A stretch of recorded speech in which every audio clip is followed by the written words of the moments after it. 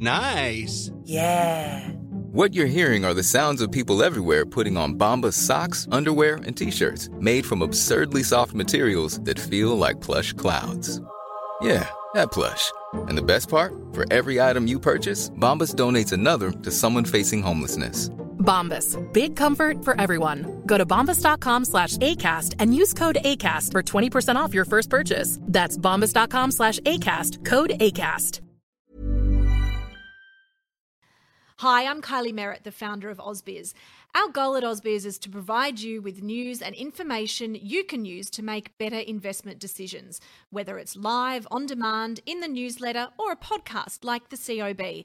We make it available at no cost to you. The bigger our audience, the more we can invest in great content. So I have a favour to ask.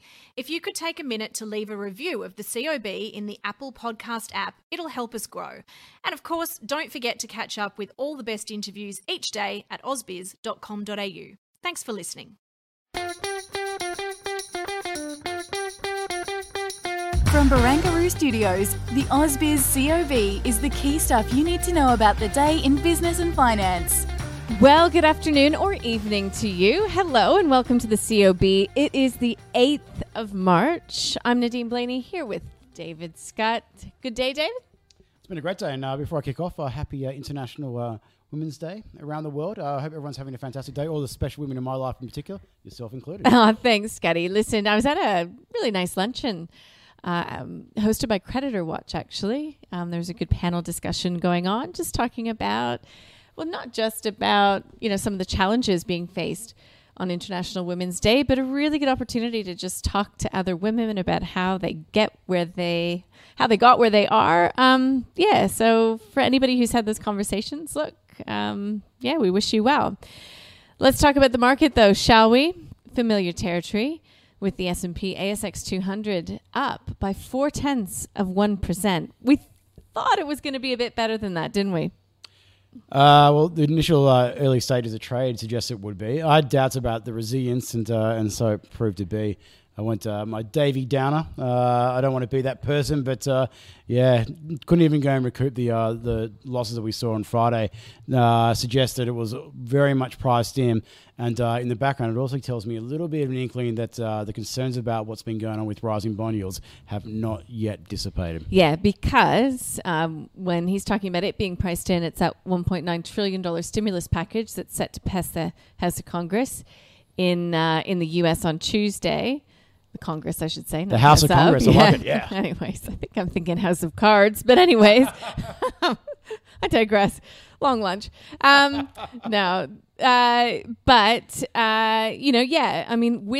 an improving economy, with the vaccine rollout, that does raise the possibility, that the U.S. Fed will need to do something in terms of yield curve control or, heaven forbid, lifting rates. But, Scotty, still, we had more Fed speakers through the weekend period. They are not seeing anything dysfunctional at this time in the markets, bond markets particularly. Yes, not yet is the probably the key phrase there. I think that the data coming through in the next couple of months is going to be red hot.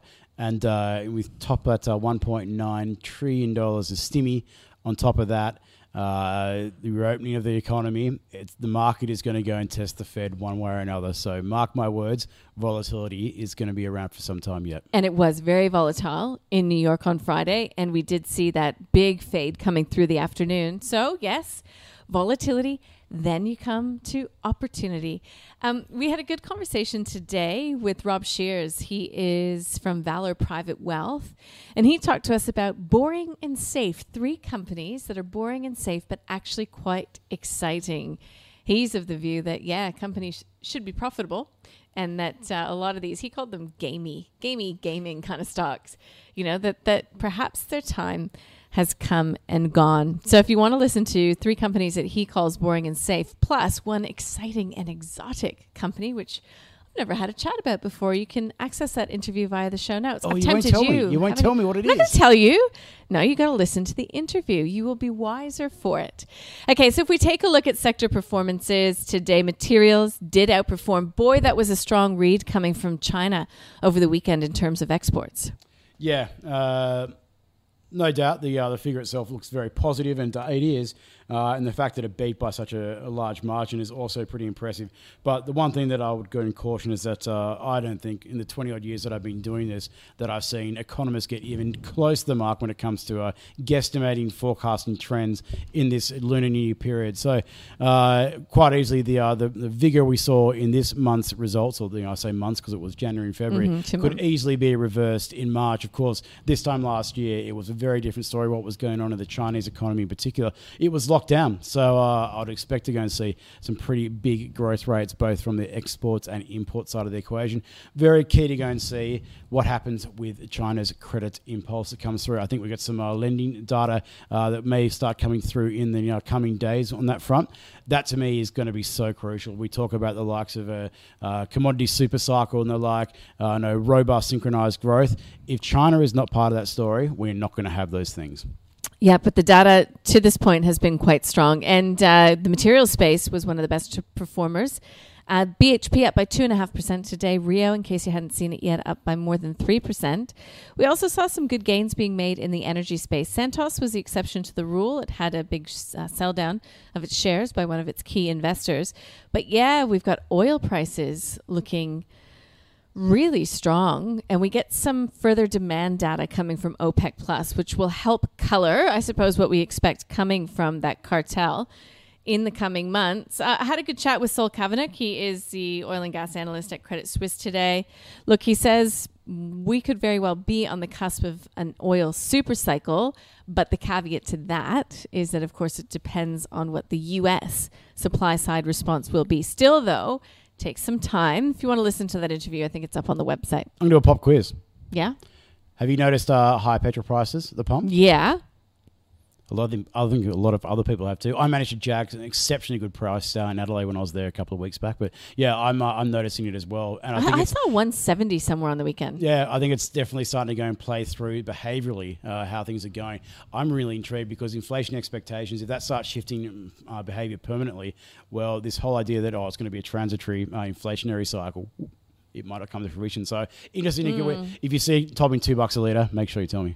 Oh, I will. I know you're not filling up all the time, nor am I these days. That being said, taking the bus and all, but I do always watch out for petrol prices. Good barbecue conversation. That in property, of course. I was going to say that in property. Nerida Constable, who is the chief economist at REA, was at this luncheon, and yeah, we had a bit of a laugh about that. She said, "Look, it's not slowing." Her view is that there will be macro pru. Is that what we're calling it? Stimmy and macro pru. Regulations coming in. Yeah, maybe MP, who knows? Like just MP. Yeah. Well, we'll go with the flow. Yeah. We're pretty cool around here. Bit of Pru, bit of Stimmy. All right. Kyle McIntyre was our guest host, actually, from 10 till 12. He's in the show notes. He talks to us about some of the sectors that he's backing. Had a good conversation about Qantas as well. And he as well talks about what he's backing in the commodity space, including oil. Again, it's just a tease. I'm not going to tell you what company they're quite happy holding in the portfolio. You asked him a great question as well about IPOs, and I'm going to go and borrow some of his thoughts relating to the SPAC attack, as I'm calling it, in the United States. So look forward to that later in the week. Yeah, interesting. He said that just this year alone, they've had 18 corporate deals put in front of them. He said that they've got two that may be of Don't interest. give it all away. I'm not. That's it. That's all I'm going to say. Boy, I'm really loving the tease today. Ron Shamgar is in the show notes as well. He talks about some companies in the tech space that you may still want to hold because, again, when we talk about this rotation out of tech into cyclicals, it doesn't mean blanket. It doesn't mean sell everything in the tech space or sell all your growth names. There's nuance to this whole investing thing. So that's in the show notes as well.